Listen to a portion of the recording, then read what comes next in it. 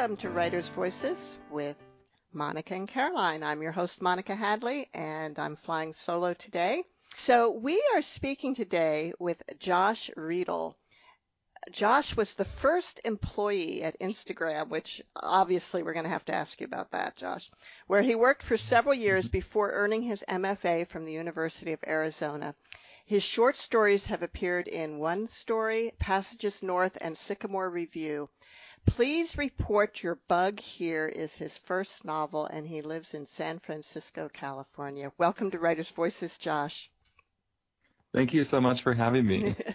So, Please Report Your Bug Here is about a startup in Silicon Valley that gets bought out by the corporation. And so I'm guessing that there are aspects of it that are probably a little autobiographical for you. Is that true? That's true. Yeah. I actually wrote the opening pages of this book in, 2017, a few years after leaving my job in the tech industry. And so the main character, Ethan's bike ride to work is pretty much exactly the bike ride that I took from my neighborhood, my apartment in San Francisco, down to Soma, where all the startups were then. This is in 2010 San Francisco. So yeah, there are definitely parts of the book that are autobiographical. A lot of just what it's like to work at these intense startups really early on. Just the intensity of work, the hours that you put in, the constant flow of Red Bull, these really bad, not bad, these Nature Valley granola bars that I just subsisted on for years. A lot of those details are definitely what it was like.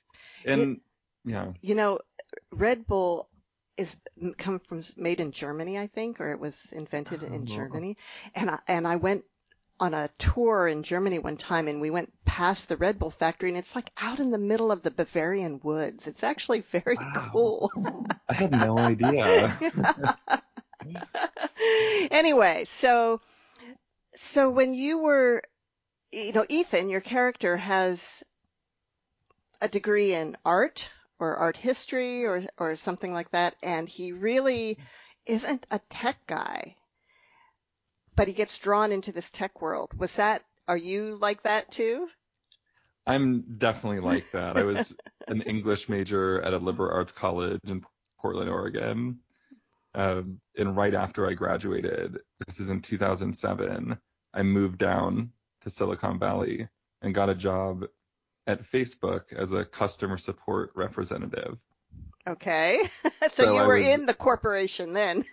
Yeah. Well, and then, back then Facebook was only open to college students, and they just started opening to high school students. So Facebook back then was kind of like how we think of maybe like TikTok today. It's like the young people are on it. Yes. Yeah. Mm-hmm. Yeah. I remember because I first learned about it from my daughter, who was in college, and she graduated in 2003, I think. So it was right in the very early days. Right. Yeah. But, a lot of us, I think, maybe your daughter and me, people around my age, we're the generation that grew up, the internet came around when we were kids. Yeah. Yeah. And so I remember what it was like to not have smartphones around, not constantly check email. Now, tell me the truth, though. Did you have a dial-up modem? I did, yeah. Yep. And I still remember the sounds. Yes. That was what the internet was for me. And, even though I wasn't even though I wasn't an engineer, I really felt this strong connection to the internet because I grew up on AOL and LiveJournal and all of those. Yep. We could trade early tech stories. My first real computer was an Osborne. That, I'm sure, predates you. But you may have heard stories about it at some point along the way. And it was... Is that a train in the background? It is a car alarm. I live in San Francisco, but I'm actually in New York right now. Okay. And Yeah, sorry about No that. worries, no worries. So, yeah, so the Osborne was the suitcase computer. So the whole Oh, thing right, fit right. into this big thing that the front came down and the back of it was the all the innards and stuff, and there was a 5-inch screen in this part, and there were two 98 kilobyte floppy drives. Wow, Yeah, wow. and I believe the RAM was 64 kilobytes, and that was the coolest thing ever. Top of the line. Top Yeah, of the line, yeah. that's really It cost cool. $2,000, which was a lot of money back then, but it came Hmm. with software. It came with a spreadsheet, not Excel, not Lotus, not VisiCalc. It was one even before that. And it came with also a very old version of, I can't remember what the word processing software was, but it was the like really early days. Yeah, Yeah. I remember floppy disks, you know, and playing Oregon Trail on the like Mm, old Macs when I was in elementary school. yeah, yeah. So Now, were the floppy disks really floppy? They were really they floppy? were, They were, yeah, yeah. yeah. Because then And then there then were the we, hard the ones after hard that. ones, yeah, yeah, Hmm. yeah. And then CDs, and now everything's downloadable, streaming, internet. All changed so There's so fast. much storage and yeah, Yeah, just everything just fits in our pockets now. yeah. I know. My phone is like probably 10,000 times as powerful as that original Osborne. Yeah, Yeah. I mean that is one reason why I wanted to set the book in 2010 San Francisco because I was living there and working at startups and it was really the point where everything started shifting to the phone. Like the Yeah. iPhone came out in 2007, but like I worked in tech and didn't even have an iPhone or a smartphone until 2009. And then all of these companies started building apps, and finally there were some good social networking apps on your phone in 2010. Well, that's the other thing, the whole like the app thing. It used to be in the early days you had people were writing software to do very small specific things. And then it was, okay, let's write software that does practically everything. So Excel would be an example of that. You can do so many different things on there. Hmm. And then it suddenly went back to, okay, let's write software that does very specific things again, these different apps. And that was actually a little bit of a challenge for me to make that switch, the idea that I need a different app for everything I wanted to do. Right, Yeah. right. And I I, mean, it's still challenging for me today. Like, I look at my phone, like, why do I have all of these apps on? Do I use it? oh, I I use know, four I of them. know, I know. Well, and my mother, what we were talking about, she's going to be 88 this year, and I had gotten her a cell phone quite a long time ago, but it wasn't very smart. First the flip phone, and then there was one that could take pictures and things. But a few years ago, my brother decided she needed an iPhone so that she could get pictures of her great grandchildren really Mm, easily. So we hmm. got her an iPhone. She gets very mixed up because she'll say, well, I got this message from somebody and now I can't find it. And I said, okay, so which app did you get it on? Well, I don't know. It's on my phone. And it's like, and so, well, was it Facebook or was it Instagram or was it your messaging app or was it WhatsApp? And she doesn't really I mean, understand that they don't I cross. relate to that. I relate to that because I actually, with some people, like, okay, with my parents, for example, I really like to just call them. Like, we FaceTime Yeah. every other weekend or so, and Yeah. it's just easier for me to keep track of than having messages in like text message or Instagram. Oh, And no kidding. No kidding. so For there's work some things too, it's where, like, did I get that on my Teams chat? Did I get that right. in Skype? Did I get that? Hmm. Yeah, yeah, It's funny because technology makes it easier for us to communicate in some ways, yeah, but then in other ways, you're like, well, I missed that message because I used six different messaging apps. exactly. So it's really interesting in a way that this book, Please Report Your Bug Here, is about a technology that it's okay. So it's science fiction, but maybe it's not so unrealistic because all the things that we do now seemed like science fiction 20 years ago. Hmm. So do you think that the program that you write about in here is actually something that will someday happen?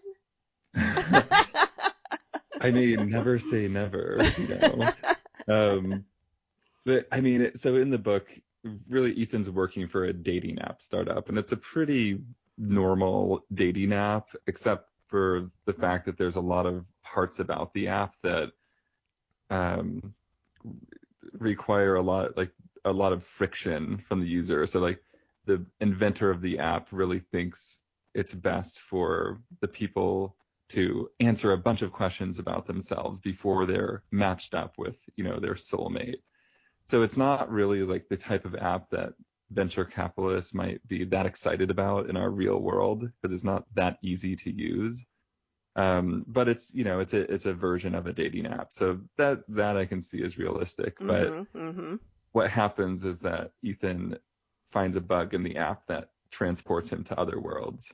Right, And right. that part, who knows?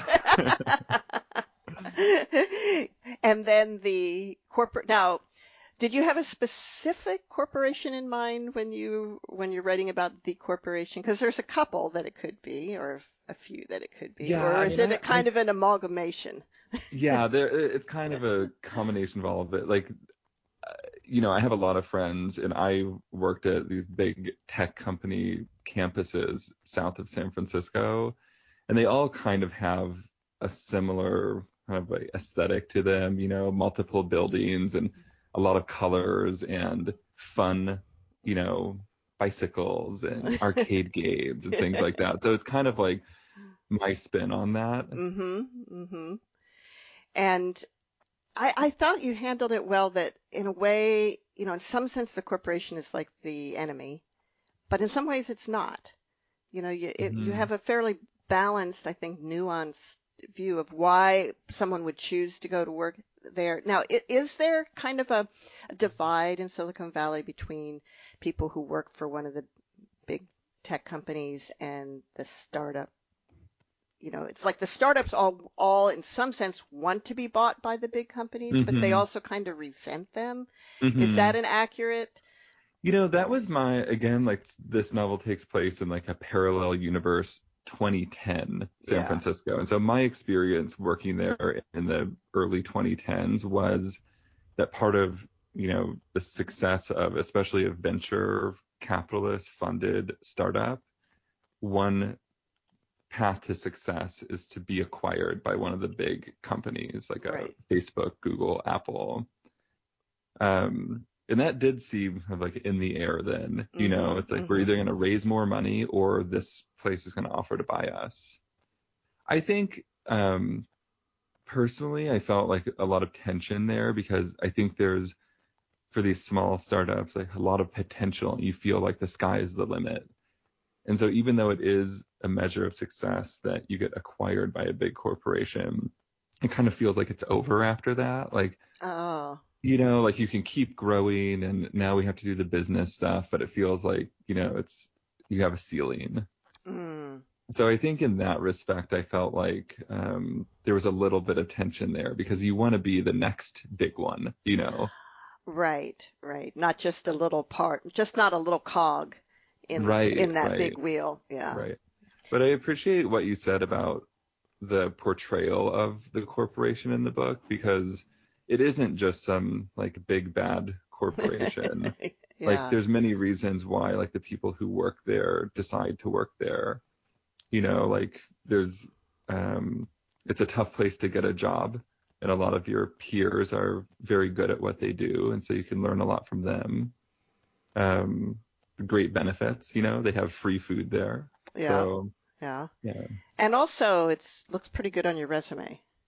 definitely, Yeah. definitely. Yeah. I mean, I know that from personal experience. I worked at Facebook right after college, and then I didn't stay for very long. I stayed for a few months because I actually wanted to find a smaller place to work, like a Mm. smaller startup, and I could use the fact that I worked at Facebook as a way to get, my foot into the door of these other companies. Absolutely. So Mhm.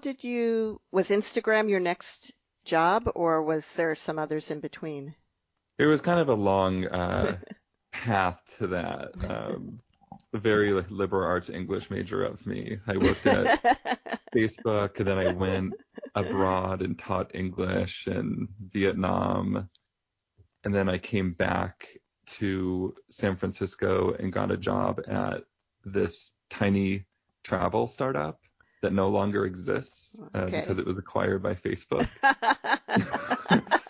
So I worked there for 9 months. It's like, wait, everyone's going to Facebook now? Oh.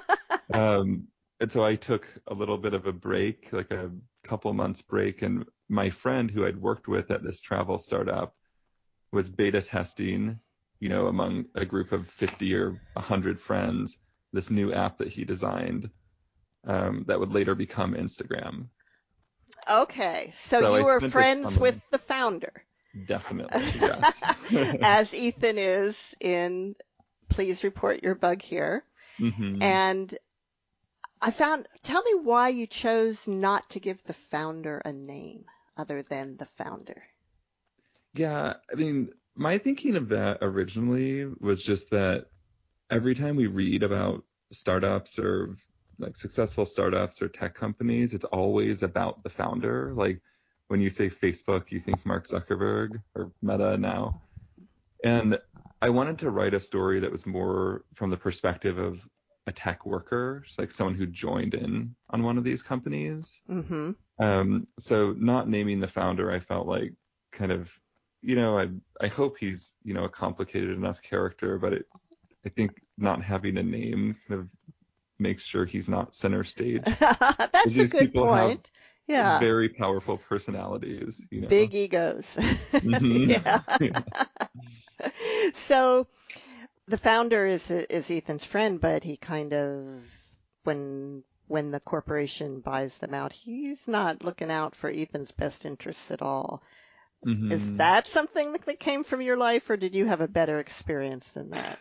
You know, I had a better experience than that. I think like people ask, Congratulations. thank you. Um, well, I mean, I think when it comes to like the actual business, it's not like I think that's one point I wanted to make is that um, these are you join these small companies and it's a lot more than work. Like it's your life because you're spending so much time doing it.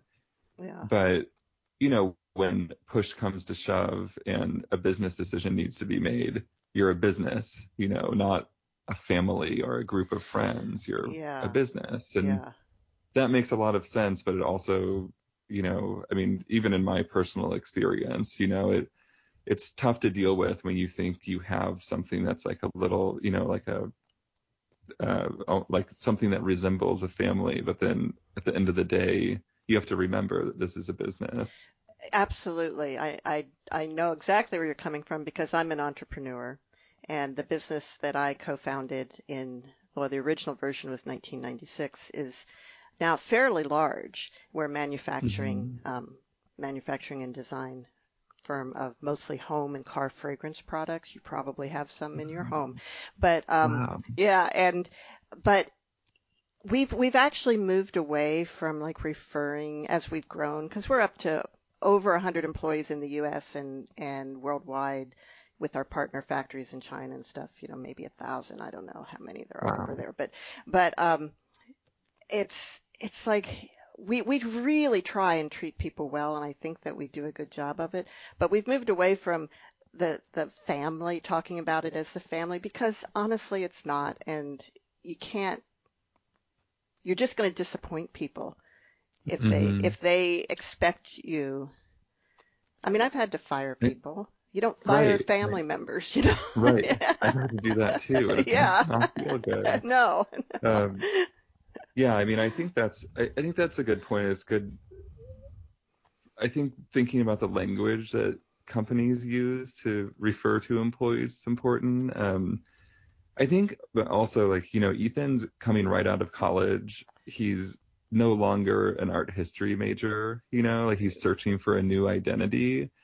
And so I think he's also bringing a lot of expectations into this work that Mm. no one promised him. Ah, You know yeah, what I mean? yeah, Like there's a yeah. way of seeing things, I think, where you think like, okay, like I'm gonna ride this wave. I'm gonna be part of this dating app, and this is gonna be who I am. And Mm. he's recently broken up with his girlfriend. Like he's just looking for something to cling to.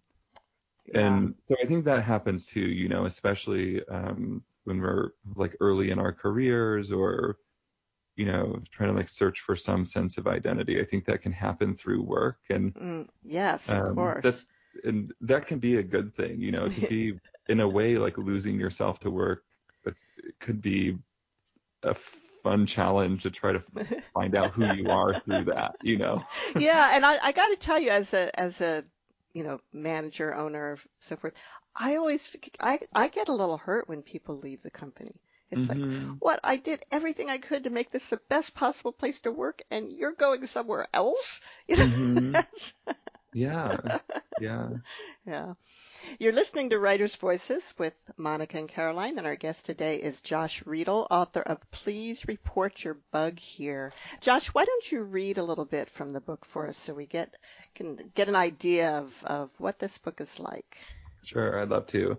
I'll just read from about 20 pages in, and this Okay. is when the main character, Ethan, is using the dating app to try to answer enough questions so that he can finally see his top match or soulmate. I was a prolific date user, though only for testing purposes. I wasn't looking for a partner so soon after my breakup with Isabel. Work kept me way too busy. Still, I needed to find out, for the sake of this mission statement, what it was like to finally see my top match. And to do that, I had to answer more of the app's questions. The tell us about yourself questions were written by some new age psychologist in West Marin, a friend of a friend, the founder said, and seemed so innocent and lightweight that the typical user answered approximately 600 in their first week. This was part of the secret to our success, the ability to induce a flow state in the user on sign up. The algorithm started out with easy questions, your favorite foods, hobbies, animals, and gradually began to pepper in questions on more sensitive topics, your fears, fantasies, medical history. The user, not wanting to break momentum, would answer those questions without thinking. Only after you completed 1,000 questions would we show you a set of matches. We needed to keep our churn rate low, so match results were throttled. Instead of showing your top match right away, we'd show you profiles with an 80% compatibility rate. Only after you dated all matches in that bracket would we show you the next percentile up. At that point, we also granted you the ability to share one new photo to your profile daily, so long as you continued to answer the tell us about yourself questions. Users were as obsessive about curating photos as they were about answering questions. The photos allowed them to express themselves in ways words couldn't. Users paired with their 90th percentile matches were a minority in the first couple months of the app's existence. Considered our power users, they answered, on average, over 4,000 questions and dated between 13 and 15 lower percentile matches before finding true love in the 91 to 93% range. In other words, they never met their top match, though of course they never knew that. Thanks to my admin privileges, I didn't have to date my lower percentile matches before viewing my top match. But I couldn't skip the questions. I had answered 9,873, and I only needed to answer 127 more before I could see my top match. I set to work. I always used the app at home, on my own time, in my own space, but I needed to complete this task now. Even if the content review queue became impossibly backed up, even if emails went unanswered, I put on my headphones and blocked everything else out. Hours passed, and I entered into a trance state, small hits of serotonin keeping me alert as I tackled the questions. It was slightly addictive to reveal to the app and to myself what it was that made me, me. Especially this far in the process, when the basic questions were dropped for more open-ended questions like, if you could be invisible or have the power of flight, which would you choose?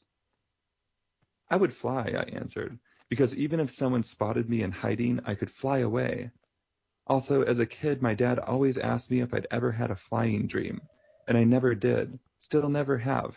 And how great would it be if I could tell him that even though I've never had a flying dream, I could fly in real life? Then again, character limit exceeded. Next question. If your soul or essence is a basketball, what color is the ball? Orange? I don't get the question. What if I don't believe in any kind of soul or essence? What if I believe what science says, that what we are and what we see are character limit exceeded? What is the last living organism you saw? The engineer who just walked past me to use the bathroom. Wait, no, the plant in the corner of the office, which, now that I think about it, I'm not even sure is real. Who waters it? No sunlight comes in. I have to check. Okay, confirmed it is real. How could that be? So I guess the last living organism character limit exceeded. We knew answering yes or no questions in a single tap was more efficient than these free-form responses, but it was about quality, not speed. The investors, who worried about user retention, were the only reason we imposed character limits in the response field. That was the founders' compromise for not implementing a slew of other suggestions the investors pushed, such as swiping left or right on profile photos to indicate whether you find another user attractive. That's not to say we didn't let you browse photos. It's just that we made you earn your time. After a few minutes of browsing, the tell us about yourself questions took over the screen. Answering a certain number allowed you to browse again. DateDate defied all rules about how to make an engaging app. So much friction, one early reviewer in TechCrunch stated. And yet our user base continued to grow and hardly anyone left. The founder compared this friction to opening a good bottle of whiskey. The slow process of removing the wax seal made you more desirous of what was inside. No need to rush. We were crafting the perfect experience of love. Thank you, Josh. That was Josh Riedel reading from Please Report Your Bug Here. Did you always want to be a writer? I did. It's always nice answering that question because a lot of people I think read my bio and are like, oh, this tech guy who worked in Silicon Valley wrote a novel. And it's actually been a really long process. I was a kid writing and I remember writing this book about a dragon in second grade or something, and I won an award and got to go read it to the older kids. But then really like in high school and college, I read a lot and wrote all different things. And in college, I took my first fiction workshops and started writing, like completing short stories. And so from then on, I'd been writing whenever I had the chance. So tech was really what you did for a living, but writing is what you did for love. Exactly. Yeah. Yeah. And is sci-fi like your favorite genre to read? I wouldn't say that. A lot of my writing, like before I worked in tech, was realist with some kind of like magical realist elements. But then I spent my 20s living and working in San Francisco and was around all these people who are basically trying to invent the future. And they're asking like, what if this? What if this? And I was the non-technical person there, but I had writing, I had my fiction. And so I'd go home like, I'm going to invent an app in my story. Oh, of course, of course. Yeah. So I think really like that time that I spent working after college really influenced my fiction and made it more speculative and like, sci-fi, and that there's invented technology. Right. In the story. Yeah, this isn't what I would call like, I mean, there's different genres of sci-fi. This isn't I don't remember the names of them, but there's one that's really science oriented, and that's Right, not what this is. This right. is really more relation. It's a really a story about relationships. Right. And that's, like that's my background in technology is how do we use technology like apps or social networks to bring people together? Mm-hmm. That was kind of my focus. And I'm really interested in exploring that in my fiction as well. So like having a dating app in my novel is a way for me to experiment with inventing my own app, but also finding a really straightforward way to say like, hey, how can we bring two people together in real life? Yeah, yeah. This is interesting because normally as I'm talking to somebody, I'm making notes of where I might pull quotes out. And I got so engaged in talking to you, I forgot to make to note down where those things were. I'll take that as a good I sign. think it is a good sign. Yeah. So if you see me looking away, that's what I'm doing. I'm taking notes. But um so Ethan is a content moderator. Do you want to explain Mhm. what that is? Sure. So part of Ethan's job as the non-technical one at the dating startup is that he has to go through flagged photos. And flagged photos are photos that anyone using the app has reported as violating the app's terms of use. So they could be like nude photos or harassment, anything like that we don't want to see on our dating app. Right. And so but Ethan sees them. And there's basically a dashboard for him where he logs in and clears them out, makes sure they're actually violations. Sometimes they're okay photos and he lets them go back into the app, but he has to review them to make sure they're actually violations. And so he spends a lot of his, every few hours, he's got to pull these photos up and look at them. And some of them are violent and ugly and which is like, why do people do that? But that's a whole nother story, I guess. Right, Yeah. right. And is this a job you ever had? Yes. And this is, I mean, working at apps, working at startups when they're really early on, like I basically feel like you have 20 jobs in one.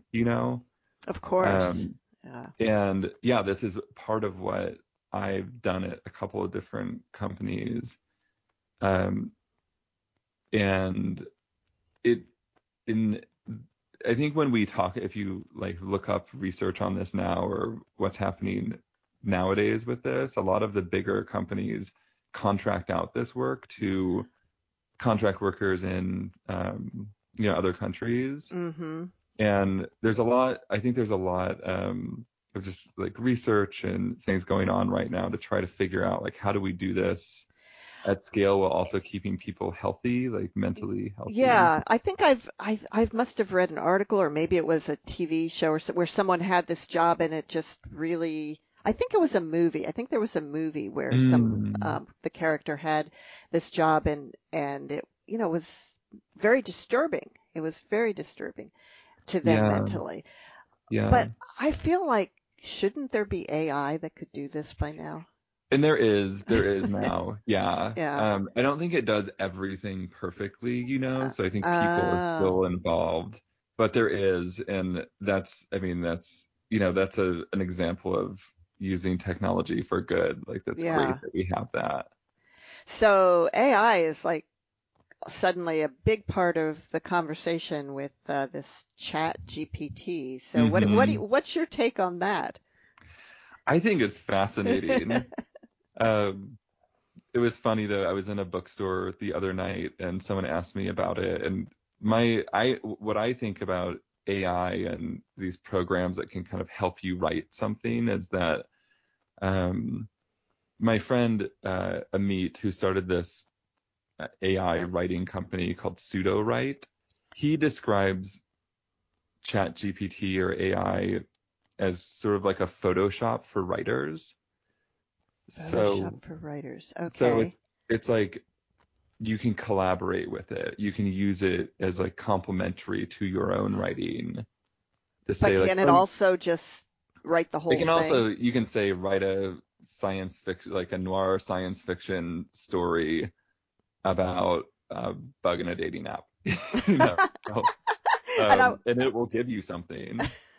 Um, but I like this idea of it as like another tool that we can use to bring into our yes. writing. Yeah. Um, I do that with like say visual art, like I like to look at photos and think like, oh, what's going on in this scene? And maybe I can write a fictional scene based on that photo. And I think in a way you could look at AI this way. Yeah. Yeah. It could also, it's very powerful. It could also write novels, and I've seen websites talk about how they might use it to report on, the things they report on every year, like what are the best winter gloves, Mm. you know? Yeah. Yeah. Yeah. But somebody still has to probably edit it, and there has to, Yeah, I would think that you wouldn't just have it go straight from the AI to print. yeah, Yeah. yeah. I mean, I would think so. I'm sure there'll be examples where you can tell that's not the case, but Yeah. I had a conversation recently with a friend who's a college professor in religion, and she's actually retirement age, and she said, "I'm glad I'm retiring. I don't want to have to figure out how do I deal with this in the college classroom." hmm I know. Yeah. I've been following that because I have a lot of friends who are teaching, and I think I read a statement that I think Washington University in St. Louis put out that was something to the effect of embracing the technology in the classroom. I Yeah. think if we run away from it and like pretend it doesn't exist and, you know, put this onus on teachers to try to identify what is and isn't written by AI, I just think that's a dead end. I feel like Yeah. trying to figure out a way to embrace But technology in the but classroom. how do you do that? I don't. But there was a time when the idea of having laptops in the classroom was anathema. So, I know. I you think know. I'm on that divide too, where I taught at University of Arizona when I was in graduate school, and my policy was, no phones or laptops in the classroom.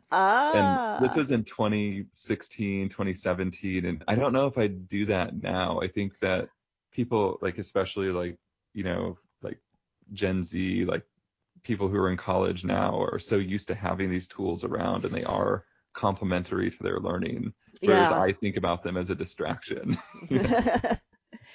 The I mean, they have them in elementary school classrooms now, especially with COVID, when the kids all had to go home and work remotely, and hmm so it's a big deal to get tablets into the hands of some of these kids that didn't have access, hmm and so now they're quite used to I it. don't have kids yet, but I watched my 3-year-old nephew walk up to a TV at a vacation rental we were at and start swiping it. Oh, it just comes so naturally to them. hmm Yeah. hmm You left tech at some point to pursue writing full time. Tell me a little bit about that journey for you. Yeah, so I left my job in tech, where I felt like it kind of ran its course. Like I felt like I'd learned all I wanted to learn from that industry.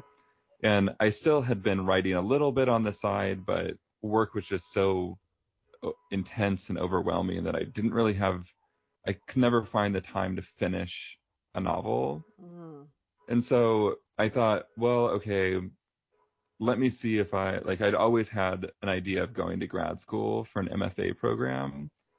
And I decided to go to a writer's workshop called Breadloaf that summer after, I think it was the summer after I left, or the summer after that.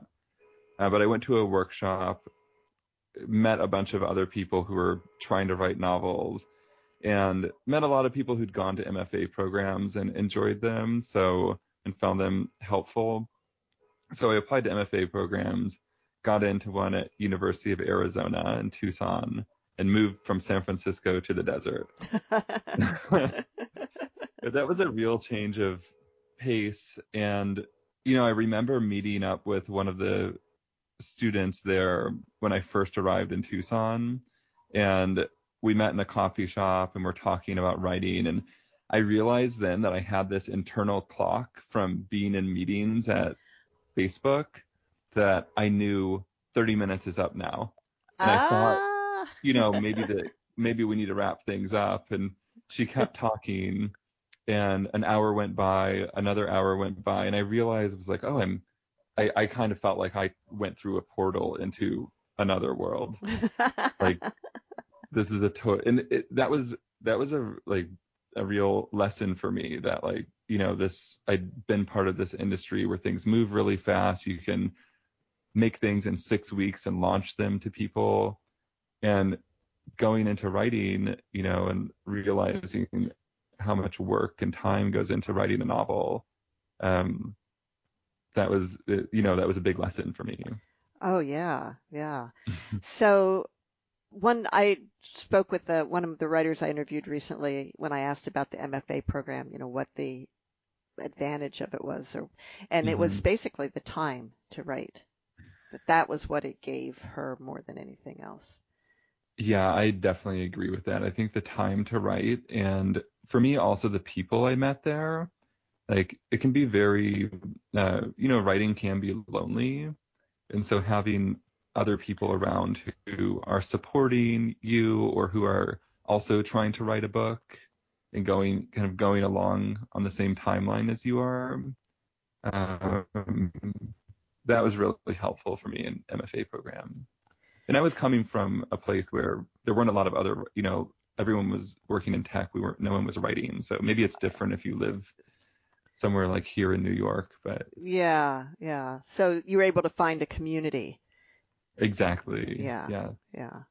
And with the way tech is now, the community can be anywhere and you can be part of it.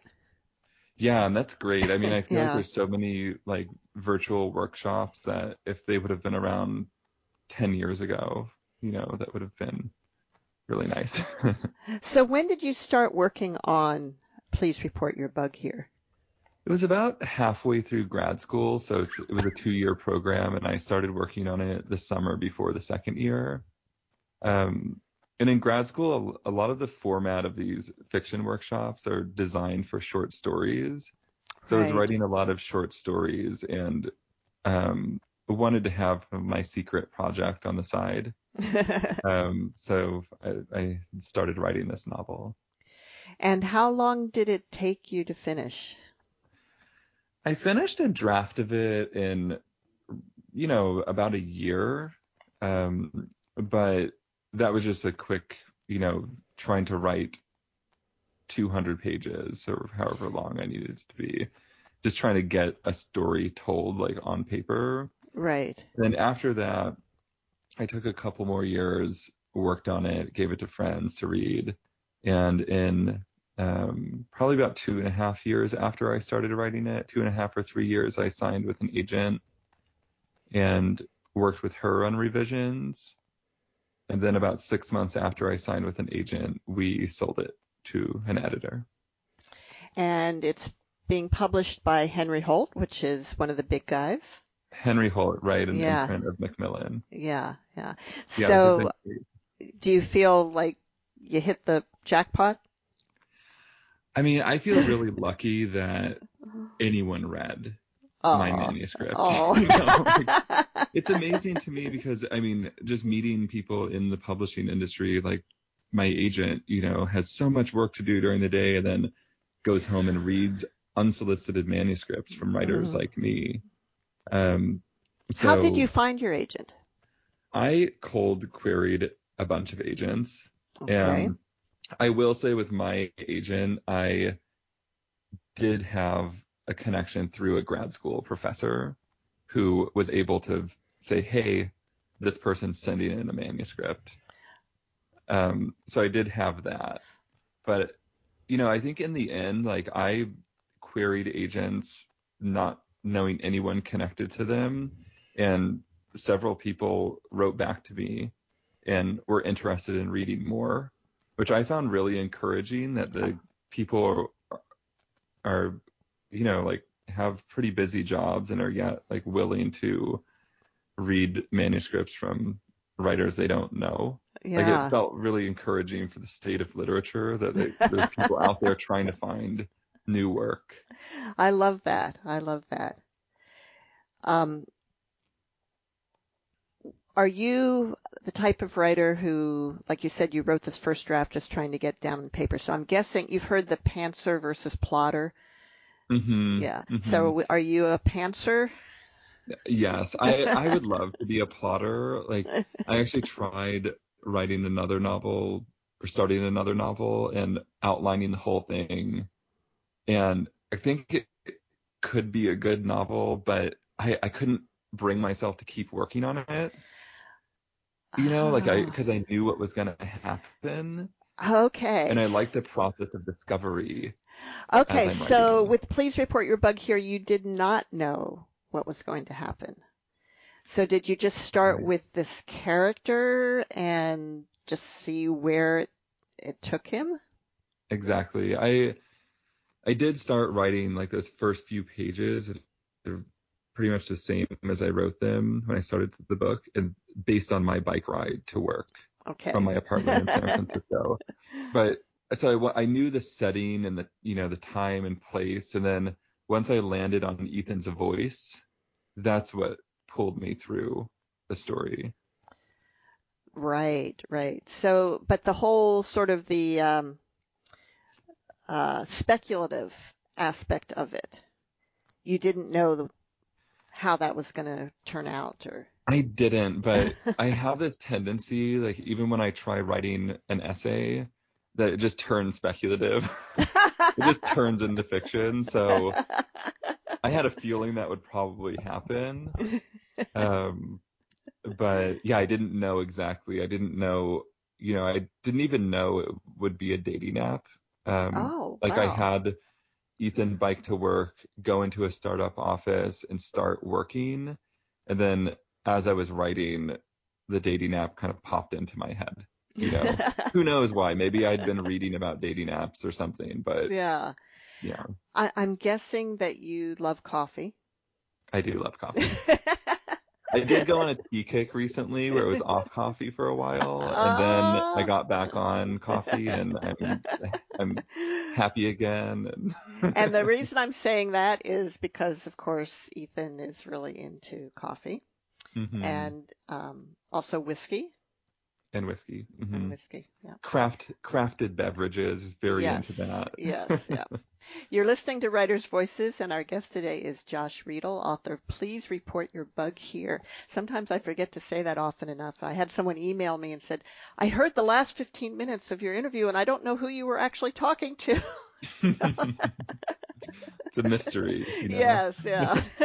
And I want to read his book. So, um, are you working on another novel now? You said you started plotting one out, but it wasn't something that you felt you could continue or wanted to continue with. So, Yeah, I am working on one now. I actually wrote, I like to start novels by writing by hand. And oh, you whenever Luddite, this, you. I know, um, whenever I was, I think when we sent this out to editors, or at some point in the process of trying to sell the book, I started writing another one, and just by hand, and it was just nice to go into another fictional world and know that I had a notebook or two filled with more writing that I could get to later. And that's kind of the novel I'm working on now, where I have a lot of writing, but I need to figure out what's going on in the story. Okay, okay. So that's the disadvantage of being a pantser is that maybe the story doesn't actually happen. That's- Right. I'm hoping going through this process of writing my first novel, though, like I'll have some, lessons in there to apply to this new one. Yeah, But yes. I'm also like teaching myself how to screenwrite. Um, so that's been really fun. So has there been any interest in Please Report Your Bug Here for as a movie, or Are you allowed There to has say? been talks. There's been talks. Okay. We'll see what happens. Yeah, yeah, I could It'd be see. fun. Yeah, I could see it. I could definitely see it. And of course, often the writer does not get to write the screenplay, but it would be cool if you could. Yeah, it depends. Yeah. Did you see that new show, Fleischman is in Trouble? I've heard about it. I haven't seen it Yeah, yet. and I've watched the show but haven't read the book, Okay. which is usually the other way around for me. But I think the writer of the author of that book wrote the screenplay. Oh, interesting. I've Mhm. recently I've things that I've watched, particularly speculative type of things. I tend to want to go back and read the book and see what the differences are. So like Station 19, Mhm. I read the book. Very different. Mhm. Right now I'm listening on Audible to Man in the High Castle. Oh, I And haven't. you didn't watch No, I that? haven't read that. Yeah, that's very interesting too. So I try and think about, I wonder why they changed this. Kindred, that's another one. I had read that's Octavia Butler. I'd read it years Mhm. ago, and I just watched the the mini series of it, and I'm like, why did they make that change? That is so different. Uh-huh. I know it's so different how like I tried as an experiment. I have a short story that I adapted into a screenplay just to see what that process is like, and Mm-hmm. I really gained a lot of respect for the genre. Um, it's because I thought I could write something that would page by page go with the plot of the story, and it's just a different form. Okay, so you realized why it doesn't work to stick close to the story. Yeah, for this particular story, I think you can. I've again, I haven't read the book, but I've heard Fleischman is in Trouble stays pretty true to the book. You know, Um, yeah, yeah. another example is Game of Thrones, which I had Oh, read right. long before they became Mm-hmm. on HBO. And the first season stayed very close to the book, Mm, but by the end they were completely divergent. That was, yeah, yeah, uh, yeah. I wonder why that is. If yeah, yeah. I feel like they could have stayed close. They could have stayed with the book and it would have been just as good. But maybe it's partly the screenwriters, the producers, the directors want to put their own mark on it in some way. I could see that, I Yeah, mean, you want yeah, to stay true to the spirit of the story, but you put yeah, your own twist on it, or maybe you're more interested in this side character than it seemed like the author was in the book, I guess. yeah, exactly, exactly. So you said you do write short stories as well. Are you still working Mhm. on short stories too? I am. I actually just published on a short story in this online magazine called Joyland, and the story is called The One with the Multiverse, and it's Oh. based on it involves the TV show Friends and the concept of the multiverse, and takes place in like a small town or like a medium-sized town in Missouri. I'm from Missouri originally. Oh, really? Where in Hmm. Missouri? West of St. Louis, this town called O'Fallon, Missouri. Okay, okay, because Hmm. I'm in Iowa, so Hmm. southern Iowa, so not very far away, really. Hmm. That's, yeah. So, oh, cool, cool. And you also, I do notice you have a website, joshriedel.com, for people Hmm. who want more information about you.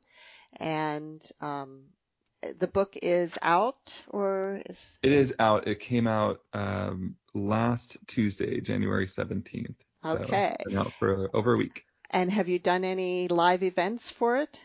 I have. I did one the day it came out in San Francisco, and that was great because I've lived in San Francisco for a long time, and a bunch of old friends came out, Oh, and I just did one here in New York a few nights ago. oh, cool. And let's see, I'm looking, yes, you've got one in Tucson, a festival coming up in Tucson, and Yeah, the Tucson Book Festival, which I'm so excited about because Tucson is just such a great literary city. I don't know if a lot of people know that, but it has no, so many no. writers live there. It's affordable. There's like the Poetry Center on the University of Arizona campus is incredible. And this book festival takes place in early March, and it's beautiful in Tucson in early Oh, March. wow. Wow. Um, what was, how did it feel when you actually held your book in your hand? Surreal, you know. You just like I've spent so many years just looking at this as a document on my computer, and I printed it out for myself so many times. But to actually hold it and to see a cover, and really I think holding it for like I realize how much work goes into making a book. Just my agent, my editor, the publicist, marketing team, sales. It's just such a labor of love to Cover get books out design. there. Yeah, cover design. Did you have any input on the cover design? I did. I got to Yeah. make a Pinterest board. Oh, So very I used cool. Pinterest to make kind of a mood board of images of, and we sent that to the designer, and the designer came back with 4 cover designs.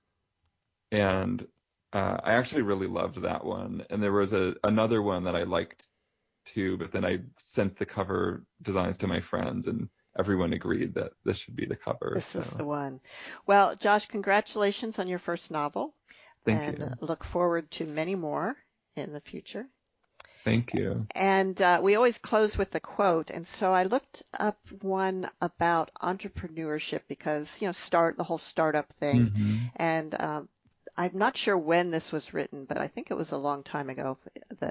It's from Antoine de Saint-Exupéry or something like that. If you want to build a ship, don't drum up the men to gather wood, divide the work, and give orders. Instead, teach them to yearn for the vast and endless sea. I love that. Yeah. When Well, I start my own company, I will use that as a mission oh, statement. That's really lovely. oh, thank you. Thank you. And thank you for being with us today. Thank you for having me. And see you all next week on Writers' Voices.